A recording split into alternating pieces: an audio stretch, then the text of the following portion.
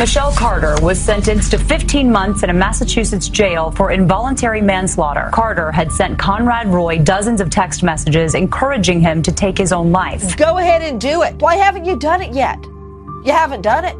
Well, get back in your truck and try again to kill yourself. This is a groundbreaking case because we don't see levels of evil like this in the world. Like, it doesn't happen. He killed himself by carbon monoxide inhalation after Carter sent him numerous text messages urging him to commit suicide. She sat on the phone with him as he died. She heard his last breath, apparently. You're just making it harder on yourself and pushing it off. You have to do it. Do you want to do it now? Like, I'm reading these things and I'm like, you think she was talking about brushing his teeth? The term wolf in sheep's clothing is thrown around. This is a wolf in sheep's clothing. This girl might look innocent, might look pretty. Like, you talk about the devil, she is the fucking devil. Is she then responsible for that at such a young age, for being a young woman who's clearly going through difficult things herself? We're not dealing with a nutter here. A nutter and a sick, evil cunt are not the same thing. The reason that they had to work out whether or not this was a crime is because people aren't this fucking evil. And in that courtroom, the only time she cried was when they were sentencing her. All of the pain, all of the messages, all of the agony that she'd caused, no flicker of emotion, just deadpan. Cold bitch.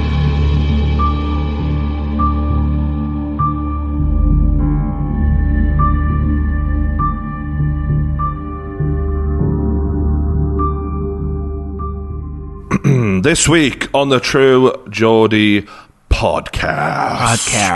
We've been watching a programme on Sky Crime channel. We really should be getting a fucking fee for cut this. of this, yeah. Sky, you know, at some point we got to...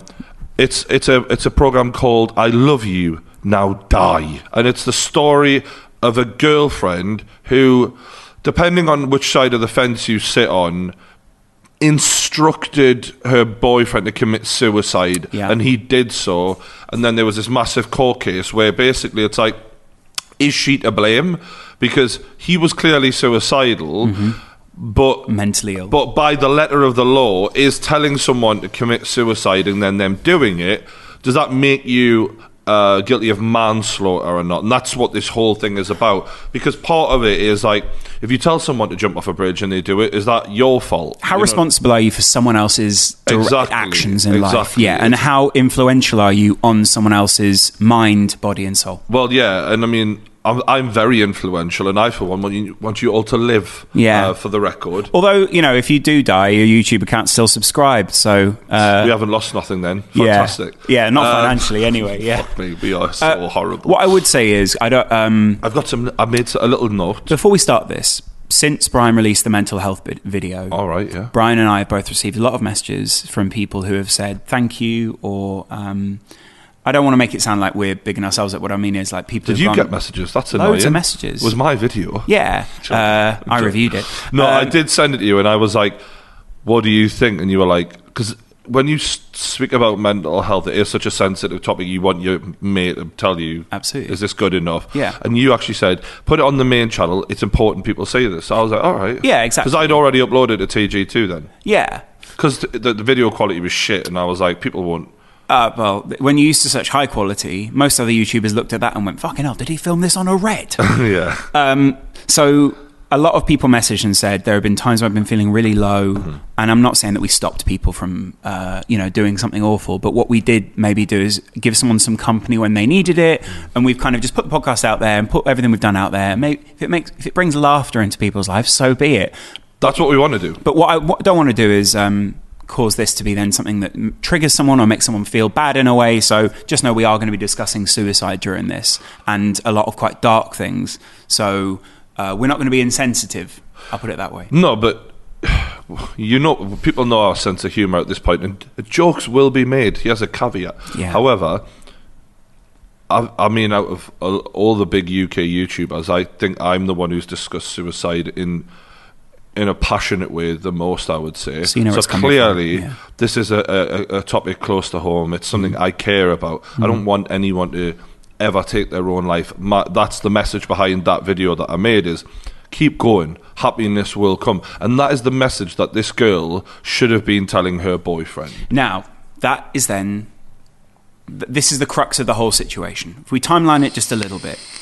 These two met very briefly, when introduced by parents. Or Can we give a bit of a description of these two? Yeah, okay. Because if you haven't seen it yet, it is a little bit quite an innocent little relationship that is all too common in today's society, where people, they spend most of their time texting rather than actually seeing each other. Yeah. Thousands upon thousands of text messages. How many did you ever have a relationship like that when you were in your teens? Yeah, it was a bit like that. Yeah, because when you're living with your parents, sometimes you can't get away. Go out, yeah. you can't, and especially if you don't have a car or you live in a small town, Yeah. there's not necessarily a way to get to someone who's 5 miles away. And also, like, the thing that keeps being repeated is these are two very lonely kids. But, like, also when you're in your teens, 17, 18, 19, who isn't lonely at that age? Like, you feel like a lost spirit who doesn't know who they are yet. Because you are. Like, most people don't know who they are yet by that age. But what they don't, and I think the thing that makes people feel extremely lost is they don't know that period of their life will then change into a period where you've gone through the self-reflection in your teens and then you begin to become an adult. Like people think that will last forever. Do you know what I mean? And also, you're listening to certain kinds of music, you're feeling lonely, you're feeling like, no one understands me, and all those feelings seem very original and very unique to you. Because they're the first time you've ever thought it. And they're actually classic, and we all feel them when we're getting to that age. Yeah. And you got this girl who's quite a pretty girl, but in a... what did you describe her as? Like ghetto pretty sort of thing. That wasn't my exact wording, but I said she definitely looked less well off. Yeah, I called the girl next door. Yeah, that was the funny thing, was I said she looks like the girl who comes from a quite, I don't mean this in a disparaging way, like quite a poor part of town. Yeah. And Brian was like, yeah, the girl next door. To me, yeah. And he is kind of like a little bit nerdy. On some pictures, he looks very skinny.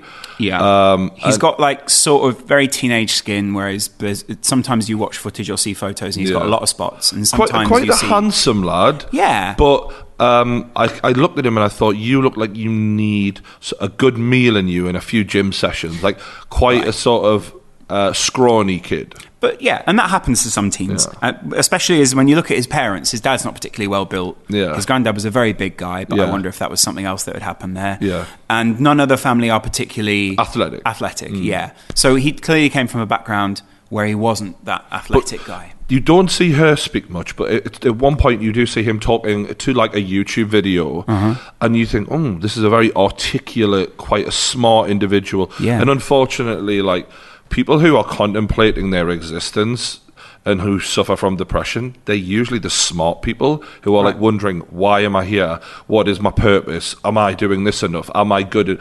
People who spend that much time thinking, they're usually the smart ones. And it's almost a torturous quality to have. Yeah, which is difficult because especially when you're a teen and if you don't have adults around you who are willing to engage in that kind of conversation, people can be quite dismissive of that. Because when you get to the stage where we are in our lives, where we're not by any means we found an answer, but people can be quite dismissive and go, God, you're overthinking it, or blah, blah, blah. Especially if our parents who are quite normal people going through their own divorce, having their own emotional problems, maybe... Not abusive, but definitely there was violence in that household. Yeah, he got beaten up by his dad, it seemed. Now, Although the dad claimed they had a fight. I don't know how bad it was or how regular it was. His dad clearly loved his son, but they had the kind of relationship where that would happen occasionally. You do get the feeling that there was confrontation a lot, and that this guy was... He wasn't being struggling. listened to. Yeah. As a son, his parents, when you see them reflecting on their relationship with their son... they were not aware fully of just how dark it was in his mind. And so these two were very much in a relationship where it felt like them against the world. They were framing things in a very, not to be disrespectful, but a classic teenage way. We're Romeo and Juliet. Yeah. We're this, we're that. The devil is our leader. Those kind of things. They were coming up with some dark shit, but I don't know if both sides of it were that way. I feel, after reading the text messages... like he fully was invested in this as a pain relationship where they're both suffering together and Romeo and Juliet. Whereas for her, she was writing her own movie that wasn't Romeo and Juliet. She was writing a movie where she survives him and goes on and it's almost like Kate Winslet in Titanic and lives the rest of her life out with She's everyone. the martyr, yeah. She's the one who carries. But for him, it was very much almost like we're both going to end this. Way. Well, in Romeo and Juliet, he texts her and he literally goes, "You know how that ends?" And she's like, "Oh no, I wouldn't want that." And you're like, "Oh right, okay. Well, you just want him to die then." We're racing ahead a little, but yeah. I think so. Some of the notes I've made here, basically, I think when she realised he was ill. It felt like through the text messages, she's sort of seen an opportunity there to create her own reality, using him as a. I find that when you deal with nutters, and I don't mean people who don't understand right from wrong nutters, like people who run out in front of cars and things like that. I think when you deal with, you know how women get this sort of bunny boiler label. I think.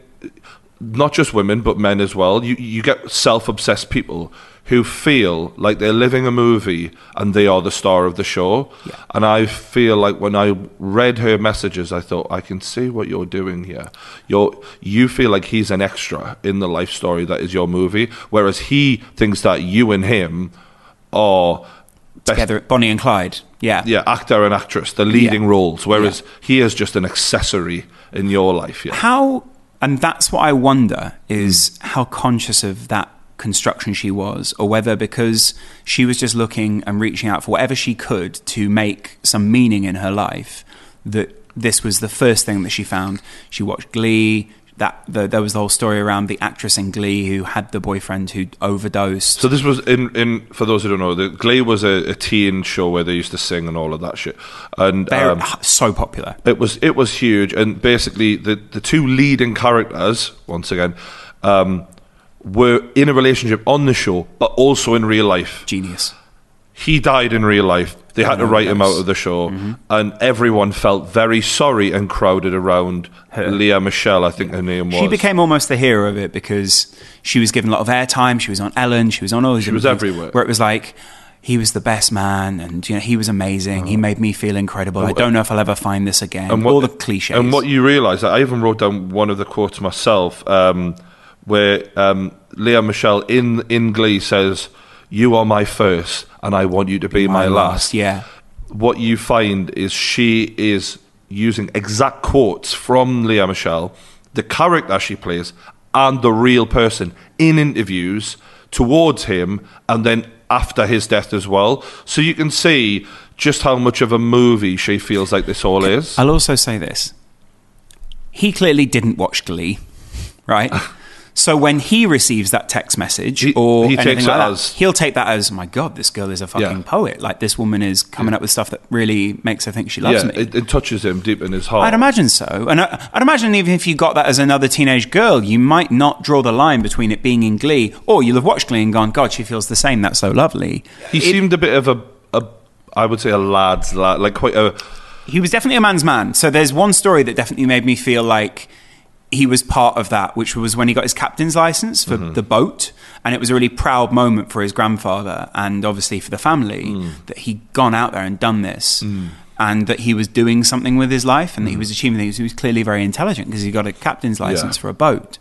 And that was weeks before he died. Yeah, which I find was one of the things made me really question the whole thing. Because I thought, if you're so depressed that you want to realistically want to kill yourself in a way where your life is so awful... Do you get the motivation to get up out of bed and get your captain's license? On a boat. Do you really have that level of motivation? Or do you not understanding... Well, as someone who's known people who, have committed suicide, there's obviously high-functioning people who can get on with things for the sake of loved ones. But to do that is very strange because it is a self-motivated, self-beneficial act. It's not, you're not doing it as, you haven't got like people to look after and stuff like that. Exactly. It's strange. So to me, while this was clearly a troubled young man who was on Prozac, who'd tried to overdose before, but there's people who take tablets that I think is a cry for help sometimes rather than a serious attempt. The severity of it, I'm not trying to say I don't take it seriously or I don't think it's a serious attempt, but there is clearly levels in attempting suicide where you think if someone pulls a shotgun on themselves, it's different to when you take an overdose of pain pills. And the fact that he did that, it showed that there was issues, but I don't know. And the real question of this is, would he have done it without the influence of her? And that's the real key. That's where it heads to. And it's very much like a catfish almost scenario. These two people meet a maximum of like 5 times, I think, in the whole relationship. Yeah. And what that allows you to do is construct an identity which isn't really true to life. So she's saying, I love you. It's very easy to say I love you to someone that you barely ever see, that you can control what they see of you. You can give this image of you off as to whatever you want. It's and bullshit. Of course you're going to like that. It's bullshit. Yeah, but as a teenager, that I imagine very can real. feel very real, not to patronise teenagers. No, but when you've got... I remember that feeling. When you haven't got anyone else who's giving you that attention, seeing those words appear on the screen, and the emotions that are going off in your brain, you're obviously getting a chemical reaction there that probably gives him, a man suffering from depression, a young man, a little bit of a boost, a little respite. But then when she uses that to take him further down the dark road, he says he's hearing voices in his head saying to kill himself, but I don't know. Sometimes it's the devil, by the way. Yeah, there's things he says where I think, I wonder how real he is being. That's exactly what I thought. When I read it, I thought, wow, I remember there were people like Slipknot in my school and like all those kind of things. They would say dark shit all the time, and I'd be like, yeah. For effect, because it was like, that's a cool thing to say. It's cool that the devil is like speaking to me or whatever, and you're like, yeah, good. There's people who I remember in my high school were the most, middle class, wholesome family, untroubled, like never had a problem in their life type people. Not a problem of the level that other people. Here's what I'm saying. People want to seek meaning from life sometimes, and they look in places like, I'll become a goth, for example, where they want to stand out, they want to look like a troubled soul, they want to be in pain for the sake of it. And I'm not saying that that's what happened with this kid by any means, but sometimes you just see people saying things and doing things just for how it sounds or how it looks. How unhealthy do you think it is in society in general that when we talk about suicide, we can't really have an honest evaluation of why and how that person died, because we don't want to upset a family, or we don't want to upset the people around them. And if we're being honest and we're really trying to get to the bottom of a scenario, sometimes you have to say something that could sound cruel in order to really be kind to those people and let them actually process their feelings. What we're dealing with here, it's kind of like a murder, because someone's murdered themselves, essentially. And when you're doing an examination of what went wrong, say, for example, you're judging a murder and you're a detective, you can't be worrying about people's feelings. You need to get to the root of what went wrong here. And I think all too often with suicide, people go, well, he was just depressed. And they don't look into it enough. And there isn't, because ultimately, often with suicide, the people who die were failed by those around them. And that is the sad truth that we don't want to say, because it is going to be upsetting to some people. And I'm not saying all the time, because sometimes there are some people who are so gone and so troubled that it is almost beyond help. But that's much rarer than I think we make out. We all think, God, if we could have just had a conversation with this person, I could have done... And that's true. There is help. There is things that you can do to help people. That's why we're always encouraging people to talk. And like I said in my video, it's not just on them though. It's on the people around them, that when you spot that, you gotta reach out and grab them, literally, and say no. You know what I mean? And sometimes that doesn't happen. And do you know what it is? If there is someone who commits suicide and you didn't reach out and grab them before it happened, I'm not saying beat yourself up and feel bad, but there's a difference between that and then being very, very nasty to someone before that happens. And that's what we're looking at here. So do you think, and I guess that's I bet you that happens more, I was just saying this, than what people would like to admit. Where someone's mean. I bet you there's final conversations that have happened that no one's ever admitted to many times. Oh, yeah. In circumstances of suicide. This is one thing I also thought was, in many ways, she was the one who was left behind to clean up the mess that they both made between them in a way. And that's what I found very almost unfair on her, was that whilst he was the one who had killed himself, she was left behind to answer for everyone else's mess in that I think that's what she wanted. Partly, yeah. And I think she, in her mind, she'd planned it like that, actually.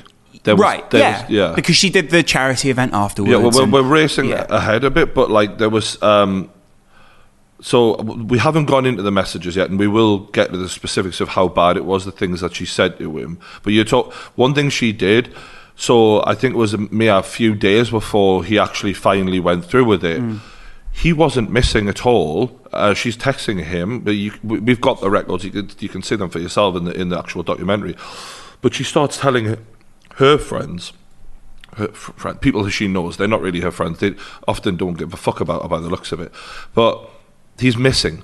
Oh my God, where is he? What's going to happen? He said this, and what she's trying to do is gauge what it's going to be like when he finally goes through with it. And she's planning, and she's also wanting to feel, is it going to be worth it? I think it feels that way. Because she is wondering, what level of attention am I going to get if this actually all comes off? So she wants a taste of that. So I did wonder, obviously, if he'd have attempted and then he hadn't have died, maybe we'd just have been going, okay, these were two people who were sort of playing chicken with each other in a way, or kind of... I just wonder whether she just wanted the attention of saying anything like that. So a lot of people have treated that bit as a trial run. I think she just wanted the attention anyway. I think it's both. I think it is both, yeah. Okay. I think for her... this kid meant nothing to her. Do you really... After reading the messages, I think she seen him coming a mile off and thought, I can work with this. Like, right. So she's very lonely herself. She's got an eating disorder. She's had some mental health issues, but she's certainly not a psycho who doesn't know right from wrong. Mm-hmm. She is a smart girl, clearly intelligent. And I think when he walked into her life, she thought, he has someone who's desperate. Like I'm desperate. The difference is he was desperate for something different. Okay. She was desperate for attention. He was desperate for someone to help him. To give meaning. And I think where he was coming to reach out for that, she was like, oh no, like I can use this to my advantage to make more people care about me. I want to build my numbers up almost. Do you know what I mean? The only way that I disagree or would question what you said there is... And I was sort of interested in the psychologist in the show, where he was going through and basically trying to insinuate that it wasn't a nasty or malicious area that she came from, but it was that this was someone who was so desperate and so troubled that they didn't know, she didn't know, and it almost flipped through the conversation that we're having, where she thought in the end that she thought she was helping him. So I would take them up on that, and I would say... that's absolute bollocks. What do you have to say? How can you prove the other way? Would be my question. So here's the thing: is right from wrong. Mm-hmm.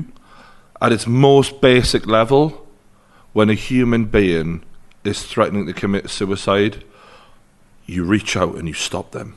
Mm-hmm. And the fact that she did the opposite and encouraged it. There's no... What he is doing is creating a false reality where she's helping him. Like, the times where he thought about not committing suicide, she actually said, no, you've got to do this. Mm-hmm. Like, she insisted he do that. So that psychologist's breakdown, it was clear he was on the payroll from the defence. And it was just like, God, you will say anything, won't you? Because anyone... And this isn't... You don't have to have a psychology degree to know common sense... tells you if you encourage someone to commit suicide, then they will. You are an absolute piece of shit. But if you're I'm not necessarily. What he's insinuating is what it became about for her is getting attention, and it wasn't about being evil. Well, I'm sorry. The facts are that when you care about a bit of attention over the life of another human being, you are evil. You are pure evil. What about when you're then having conversations in text messages where you're talking about the devil, and if the devil becomes like the framing of the whole thing, where the devil encourages people to do wrong. He encourages people to maybe to commit suicide, maybe to do awful things in their life. What if that flips it completely for that person? You remember my messages, right? Right. Not everything you message, you're actually going to do, you actually really mean. Yeah, absolutely. It's fantasy talk. And I think with this, for them, it was almost like... it was fantasy. There was a level of sexual tension. It was romanticizing this thing that they were doing and making it feel all fucking... So then what about the less romantic side, where he says, if you dare tell anyone, I don't know, there'll be repercussions? Because there were... He says, I would only hate you if you told anyone. I would only hate you. Because that is a very manipulative thing. And I'm not saying, therefore, he bears all the responsibility, but it is a very manipulative thing to say. Because why would you care about that if you actually wanted to die? If you really wanted to die, why would you care about people finding out the things that you were saying? In my opinion... he never really fully planned on going through with this. So you're saying... that's why you care about it. Right. Because his mum didn't know, and he would lie to her and say, oh, my mum's seen the computer, and she didn't bat an eyelid, because he had the how to commit suicide up on the computer. And she didn't care. What he wanted to portray to the girl, Michelle, was that his mother didn't care about him, and his mother had no idea it was this bad. So he was that proves this was fantasy. So then, partly. And how much of this then is teenagers constructing their own reality between them, where the mum, for instance, is clearly having a hard time herself. She's going through a divorce. I think she was on antidepressants. Some antidepressants are very strong to the point where people can take information and not react to it. And I do wonder how much of this is a mother who isn't necessarily not caring for her son, but a mother who can't care for her son because she's in her own world of pain. Are you saying that the mother's seeing the... What I'm saying is... Because the mother denies it, but then, how do we know the mother doesn't have her own issues? She did strike me as, I know this is very judgmental, she struck me as someone with her own problems. I agree, problems, but the one thing that convinced me that the mother was a decent human being was after everything that little girl did to her son, the mother said, I almost can't even hate her because she's clearly so sick in the head. That's interesting. And I thought, for you to speak like that, to almost forgive. I'm not saying she forgave her, but to come to terms with what has happened, the level of pain, you can only do that if you've got love inside of you, and you've got care, and you've got compassion. And that kind of compassion that you can show for this girl who's destroyed your son, and you can look at that girl and go, I can't even demonize you because you're clearly so ill that you would do that to my boy. Like... That is realistic. Fair play, though, to the mother for saying that. Can I play devil's advocate on that? Because I don't mean this in a mean way. It's much easier to forgive someone if in court you have almost been vindicated by that woman, by Michelle, because she's almost taken the fall. And I don't mean, and I say that not meaning to blame the mother. Not at all. But you get what I'm saying when I say that. But this is the thing is, the pain that mother will live with for the rest of her life, and the father, means she hasn't taken the fall. The mother and father have taken the fall. Because that little bitch is going to get out of court, get out of jail, and go on with the rest of her life and meet someone and maybe have a happy ending. There's no happy ending for that mother and father. No, absolutely. So the truth is, they have taken the fall. And the fact that she's able to still show compassion towards that girl and say, and almost pity her for the sickness that she's actually showed, I don't know. That convinced me. I thought, because we've seen other famous parents on TV not show that level of compassion, and I don't blame them when someone's done something to your kid. I don't know. It convinced me that this was someone who was telling the truth. That's really interesting, because I'm not sure I read it exactly that way, but maybe that's inconsequential anyway. There was a point in the documentary where they do talk about there are two families here who are banking on it, this court case almost vindicating them of responsibility. I did think that was a very good point, because as parents, imagine going through that where it's like your child has either helped in the suicide, or your child is a manipulative young man who has committed suicide and taken this girl along for a ride with him.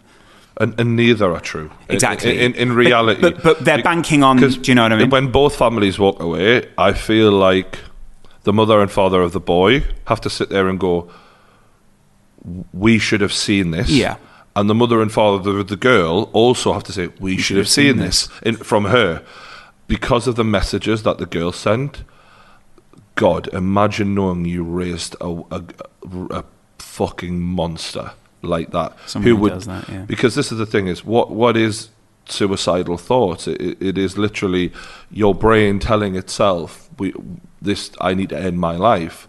And what you need, and many people have them, but what gets them through it is the hard times passing, the good times coming, support from the family, support from the friends.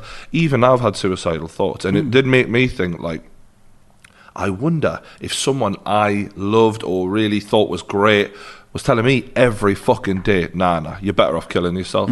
Like, fucking hell. It's bad enough when the brain's telling itself that, let alone outside influence saying that as well. I mean, it's going to be the worst possible thing. It just affirms what you're thinking, really, because very often what you do is you vocalize something to work out if you're right or wrong, and the other person goes, no, yes, and then you go, oh, I'm right, or oh, I'm wrong. But just to put it into perspective, and we'll read some of the messages out, it wasn't even like she was going, I think you should commit suicide, you know. It was a lot more like, are you aggressive. Done it? Are you doing it? Like, it seemed like on the hour, every hour towards the end, like, when are you going to do it? Are you doing it tonight? Are you going to do it tomorrow? What time? All right, make sure you do it though. Why haven't you done it yet? You know you'll not do it if you don't wait until, you know, like, she was like, you could see her excitement that this was about to happen. How much do you think that she didn't think he'd go through with it? The only weird thing that I think is, so every night he would go to bed. There were some nights where he'd go to bed and he'd go, I will kill myself tonight. And then she'd be messaging, wake up the next day, and he'd still be there. And to some extent, there's a bit of a thrill that she feels like she's the girl who loves a guy who's so... There is that... Not every girl, a lot of women or a lot of people in relationships want someone they can save. Someone who is a tortured soul, a wild person, someone who's tortured by the devil, or something that an energy they don't know, and this person can help save that person. And some people love that. The knight in shining armor thing is something that gets put on men, but it's generally women as well. It goes both ways. 50-50. There's a princess who saves, People love saving someone and feeling like, I can help them. And that's just something that relationships have been started on for hundreds of years even. Well, yeah, that's a very natural dynamic to have. I don't know. I personally don't think it was about saving him. I think that was a lie from the defence to try and make her come across as, she just thought she was helping him. And this defence, she thought she was helping him. Just to be clear, the lawyers, she thought she was helping him. Here's a message. Drink bleach. Hang yourself, jump off a building, stab yourself. I don't know. There's lots of ways to do it. Helping him. The fact that a lawyer, like, I understand that lawyers have got to do what they have to do, but fuck me. To get up in court and to speak on behalf of that little fucking monster like that. Do you ever wonder if that's actually a good way of getting, like, should the lawyer actually do that? Like, is that really in the best interest of even her? Because if you think of it this way, right, I know in the court system, it's basically we either get you off or you go to prison.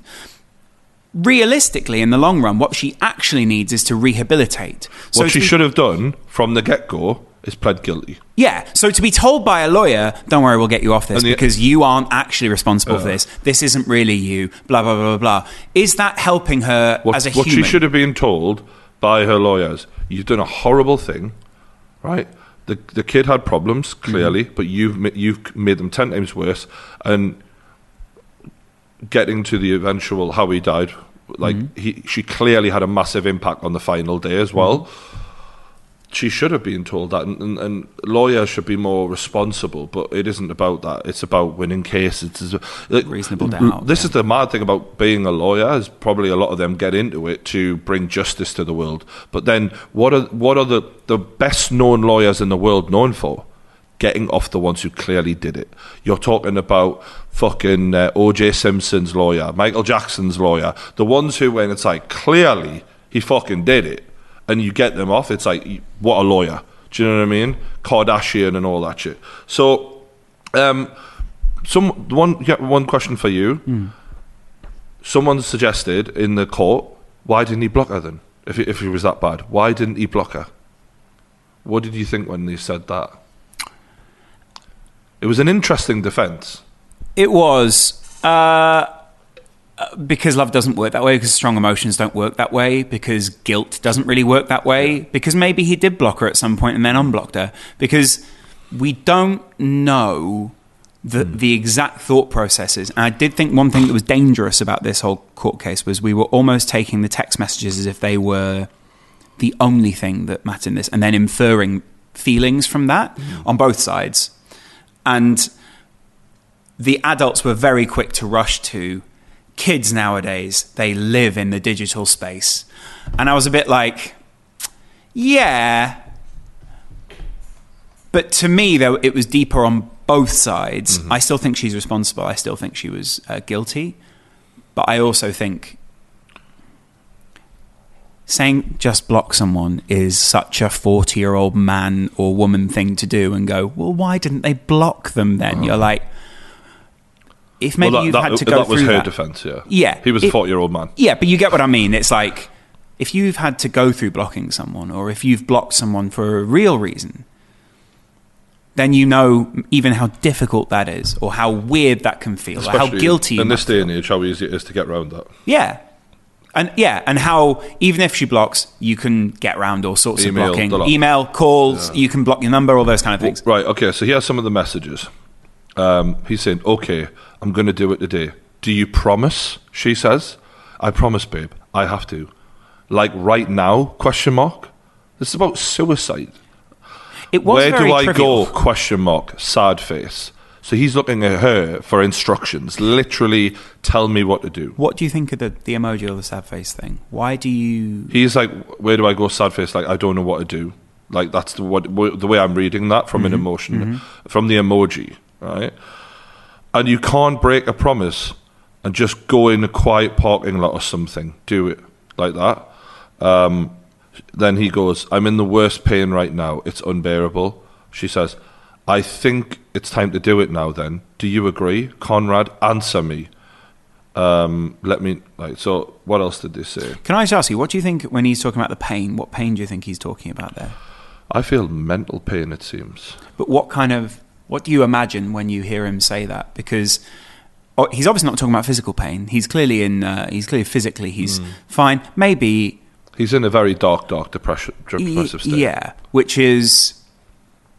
He'd be sleep deprived. When you're depressed, a lot of people go, oh, well, you sleep a lot when you're depressed. Actually, the reason a lot of people try and sleep when they're depressed is because they sleep so badly, they can't get to that level of sleep where their body is actually resting. His anxiety was really bad as well. Some of the other things, last night was it. You keep pushing it off and you say you'll do it, but you never do. It's always going to be like that way unless you take action. You're just making it harder on yourself or pushing it off. You have to do it. Do you want to do it now? Like, I'm reading these things and I'm like, you think she was talking about brushing his teeth? This is insane. How much do you think she didn't know that the phone, if he does die, because very often when you're in the middle of it, you don't think of all the ramifications, you just think of your own benefit. How much do you think she didn't think that those messages would ever be seen? That was interesting. I just thought, how did you not think this through? But even when the police came to her, she was very relaxed, and I don't think she was aware that she was in any danger at all. So I thought that interview was really interesting. Her naivety at the age she was 18 or whatever, the fact that they were like, well, did you speak to him? And she was like, yeah, I mean, I think he mentioned it. Yeah. And it's like... Dude, you had a 45-minute conversation where he stepped out of a car which had carbon monoxide going into it. So to get to that point, so basically there's a lot of messages... Can I just say this? One of the first things I did at university was I did a journalism course, and we had to go to court for the day. One thing I worked out from that was how many people don't know how much evidence a mobile phone can give in a court case. Yeah. They basically nailed a guy in this court case because you can triangulate exactly where someone's position is based on a ping. This guy, who's clearly sitting in the dock, had no fucking idea that this information was coming his way. And I remember none of us had any idea because we were new journalists. And our journalism teacher who covered court cases before was like, wait for it. She knew it was coming. And then when they did this, it was basically banging him to rights because it's like, well, this shows that you took this bus, this shows that you did this shows that you were in this exact location. I think that most people think when the person dies, it's almost like the phone dies with them. Well, we're never getting that open. He'd left suicide notes with all the you can open all my accounts like this. He clearly left the code for his phone, all those kind of things.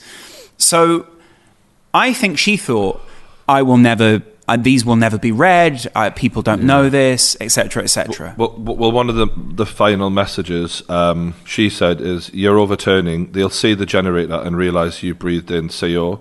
He goes, so should I keep it in the back seat or the front? She goes, in the front. You could write it on a piece of paper, on tape, saying carbon monoxide or something if you're scared. But basically... That's horrible.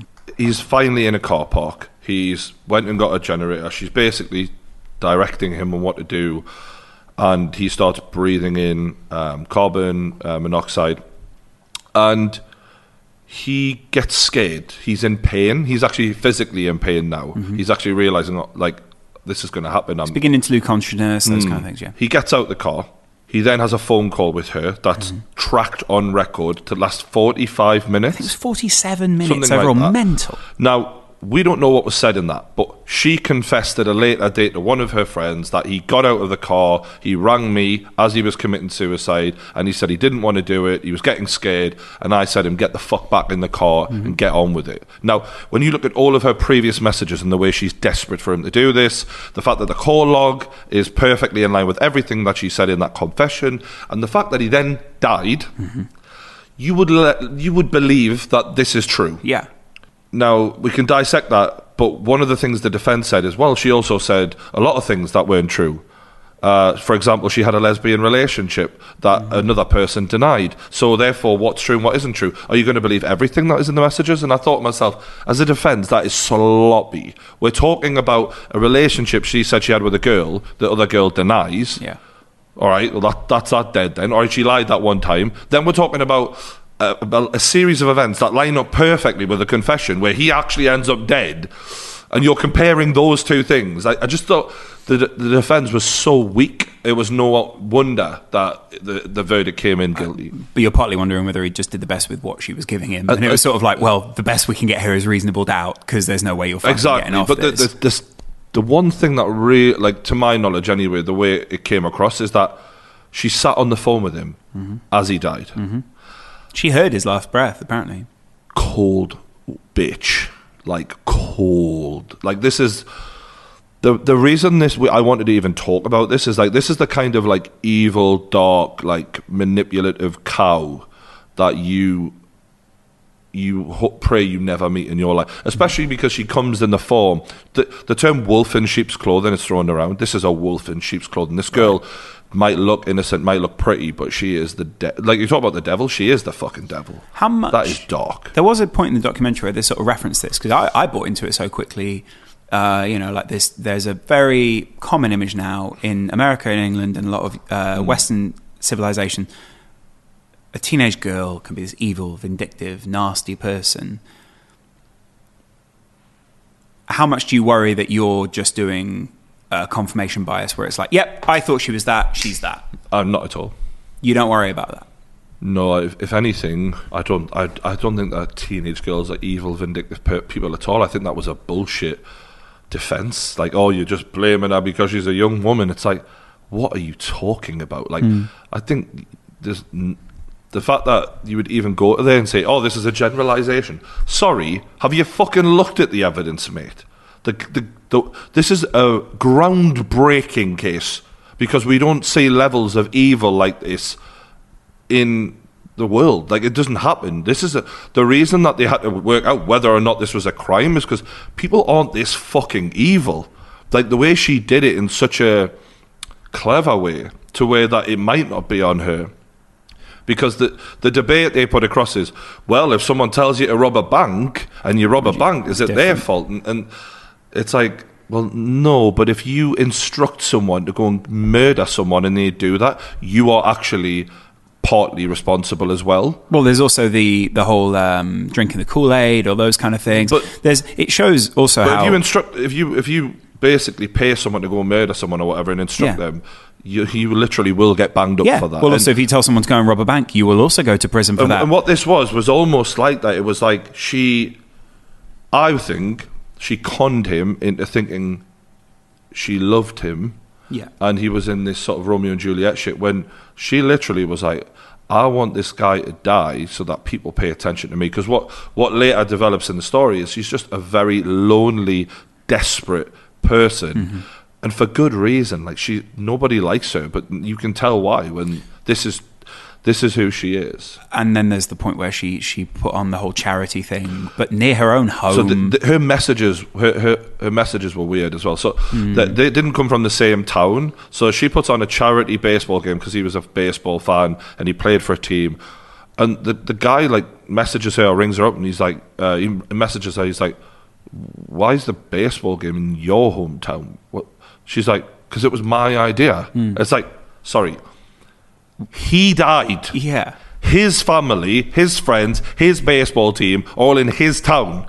But you, even after death, still want this to be about you. And she was like, "Don't take credit for my idea." Ha ha. And it's like, wow. Like, that's even after death, weird. The gravitas of the situation had not sunk in at all. And in that courtroom, what else really nailed how selfish this person was.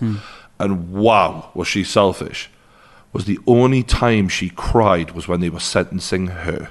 Yeah. All of the pain, all of the messages, all of the agony that she'd caused in a big way, no flicker of emotion, just deadpan. And the second they're sentencing her, the waterworks come on, and I thought, this is unbelievable. This is why I had to talk about this, because I was like, wow, people like this are really to be avoided. So how much do you think it is about mental health?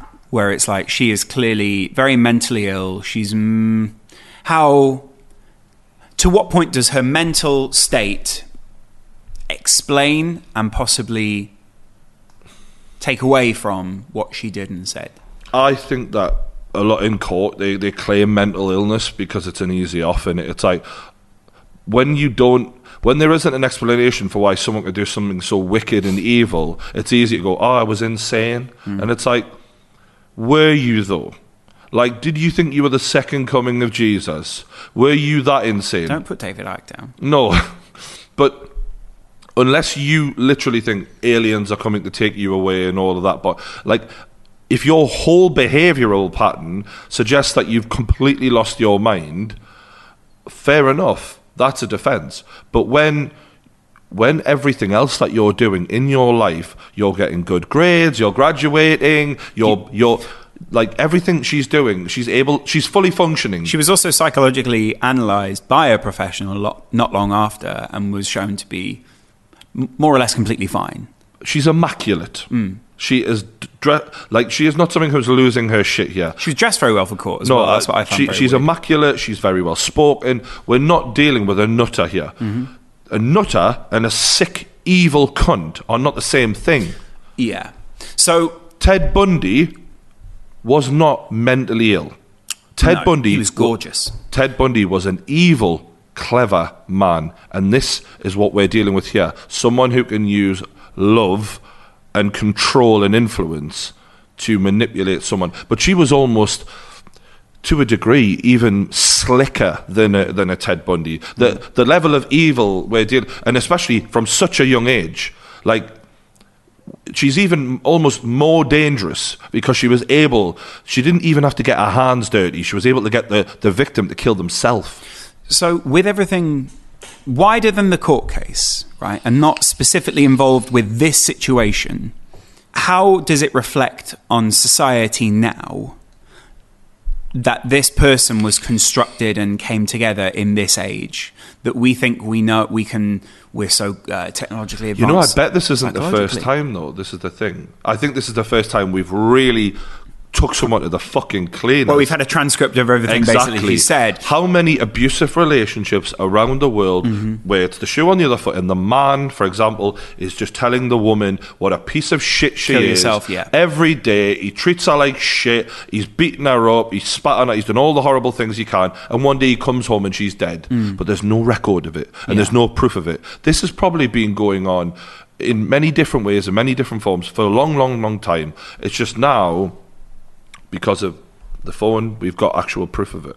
But what I mean is, how badly does it reflect on society that we've constructed someone like this, and that this person even existed at this point? Yeah. Because we know the outside psychological influences, that pop culture, that TV, that she was on medication, that all these things, this cocktail of all this stuff. She wanted to be popular. Yeah, I think that's the cause of it. That as well For her. Yeah, that's where that's where it begins. So how responsible? How responsible though is she for that side of it? Does that make her evil? That she was this. All these circumstances came together to make her this person. Is she then responsible for that at such a young age, for being a young woman who's clearly going through difficult things herself? How responsible is she for that? Because there are other people out there who would claim the other way, where it's almost like,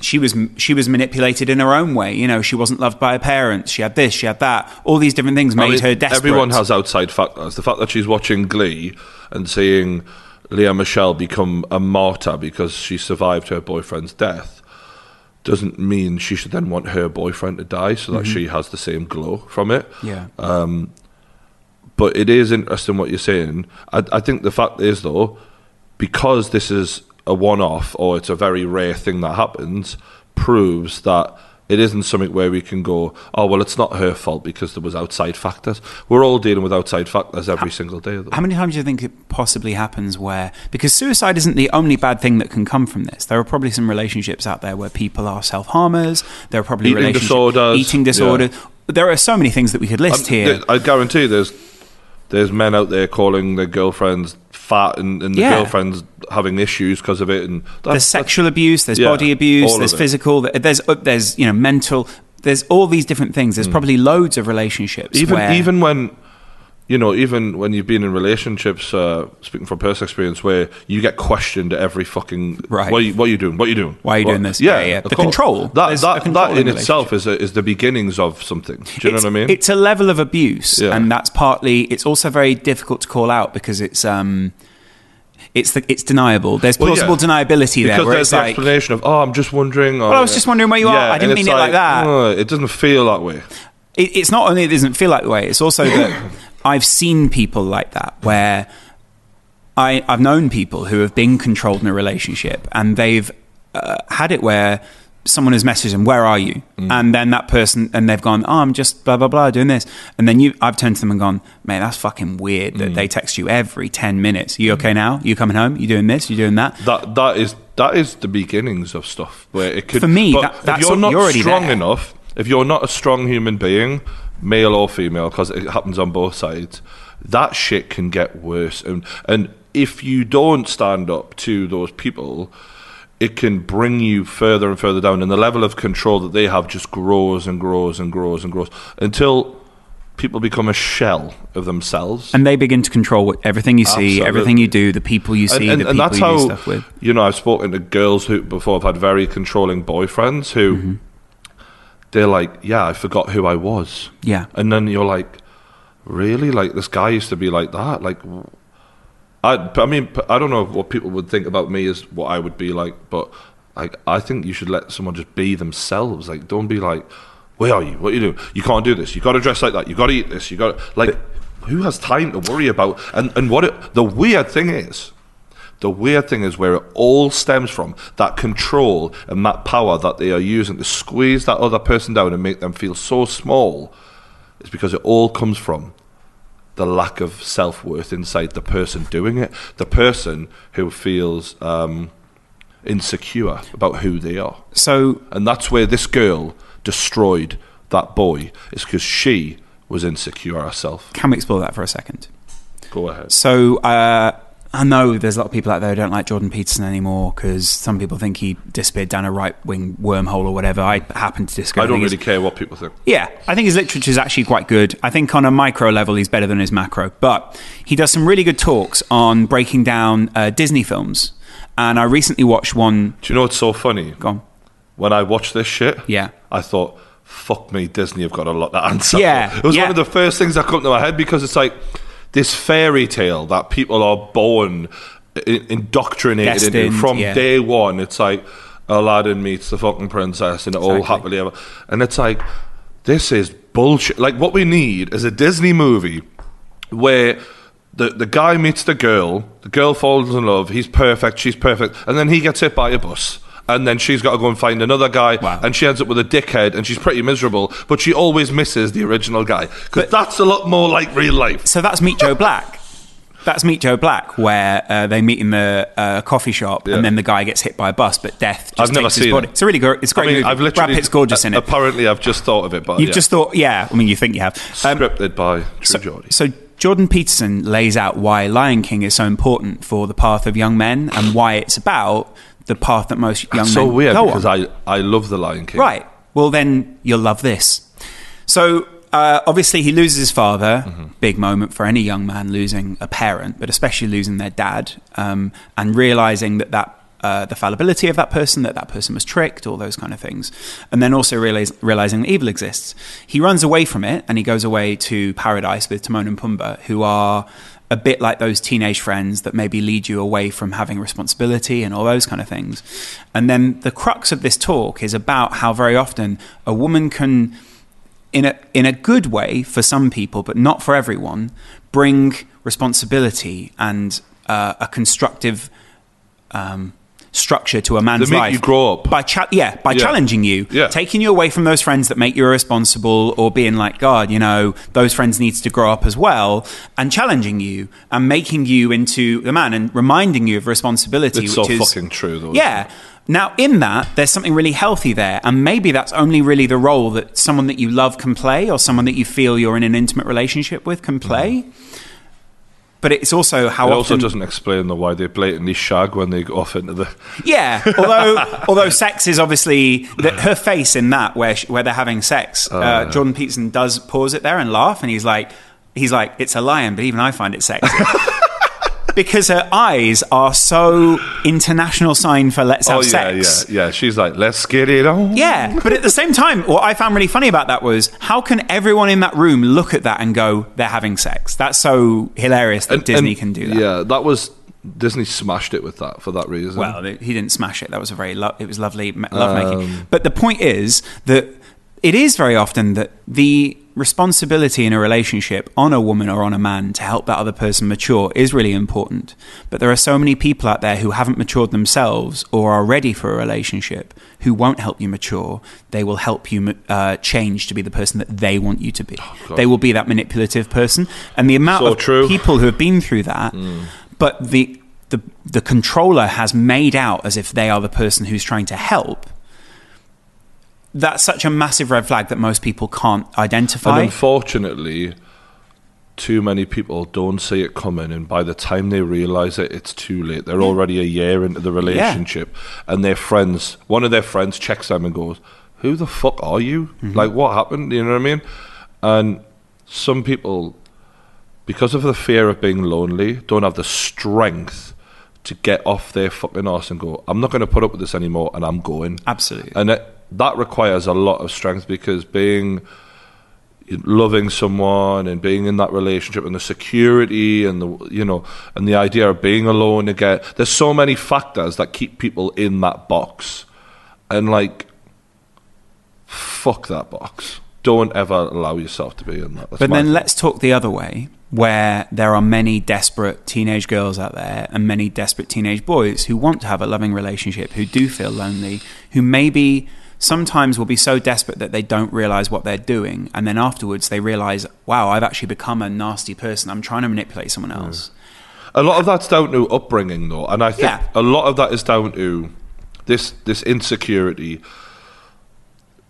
It's down to people not being a whole person. And this is a term that gets thrown around that a lot of people don't understand. But when you have the love of a parent or parents, and they build you up, because that's what you're doing when you're parenting a child, they let you feel like you are good enough, you are enough, you are anything you want to be, you can do it. These things that parents can make you feel, that when you do meet the right person, you're not searching for love or things that you've never had before.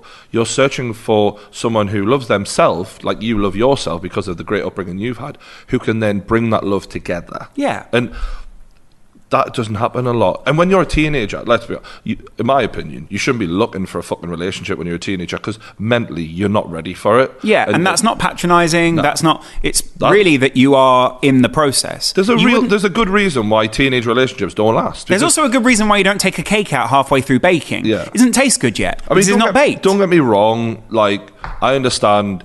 You need those first loves as well to actually get into a position to be mentally ready for the right person. So that there is a reason to have it, but they never work. Let's be honest. Yeah. So I guess that's the difficult side of it is you don't want to pick someone out to be your first love and sort of be in the relationship like, listen, this isn't going to work because you're my first love.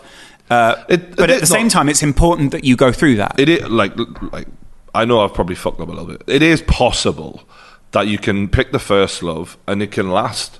It's just fucking unlikely. But yeah, I agree. Apparently, it takes. It's like getting a hole-in-one on your first golf swing. Like, it's unlikely. So apparently, although I am good, apparently it takes 3 relationships really, and there are 3 sort of formative relationships in your life. The first will be a very naive one. The second one will most possibly be a very painful one, and the third one will most likely be something where you've learned from the first 2. Right? And I'm saying this is a very common narrative in people's lives. In theory, right? Mm.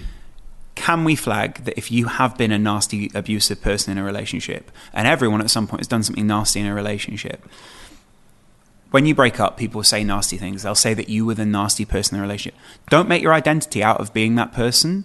Look at what you've done there, and in the same way as if you've been hurt, work out that you're also hurting yourself when you're an abusive person in a relationship. Because I know there will be a lot of people who will have watched that documentary and not related to the guy, but actually be a teenage girl and relating to that girl. Or a boy. And relating to that intensity. Don't make your identity out of being the bad guy. You can change. You can still be a better person. And the person I was when I had my first relationship is unrecognisable to who I am. Exactly, now. That's because... And many relationships after that, I was like, oh shit, I need to not do. So, like, for example, there was things like if a girl had been with, the girl I was seeing had been with a boy who was better than me in any way. If I thought he was better, I would have a problem with that. I'd be like, don't fucking mention him to me ever again. You know what I mean? Like, I'd be really controlling. Brian often says that about Adam Boltwood and I. Shut the fuck up. But you know what I mean? Like, I was threatened. It's jealousy, I was insecure. Once again, the insecurity is like the root of so many problems in relationships. And I remember... How did it feel when you worked that out? I don't know. I became extremely self-confident and my self-worth was there. But not in an arrogant way, as much as people might think I'm arrogant. It was like I think even sexually, I was talking to a girl about sexual experiences he'd had with a guy. She'd fucked a guy who had a bigger dick than me, and there was a moment where I was like, fucking 12 like whatever it was. Right? Wow. I was like Jesus. Yeah. But in my head, I was like, good for you. Like, it was right. There was a thing where it was just all like, I don't actually care anymore about any of that, and I was like, because I'm a man now. I'm actually a man who's actually aware that every girl that you meet, the likelihood is, well, the reality is, she will have been with a guy who either makes more money than you, makes her laugh better than you, makes her come better than you, does something better than you do. The point is... I'm just trying to think of what he'd do better than me. The package that I bring to the table, not literally, is huge. Is unique. Is something where whether they do one thing better than me, the bottom line is I know that in everything I bring, this makes this person happy and they make me happy, and that's all that matters. And we're here now. And actually, I'm interested in knowing her life and her experiences, and I don't want her to feel like she can't fucking tell me about, I had this kinky sex before, or we went on a great trip, or I had memories with this person. I don't want her to feel like they can't confide in me. Well, do you know what I always find weird about that?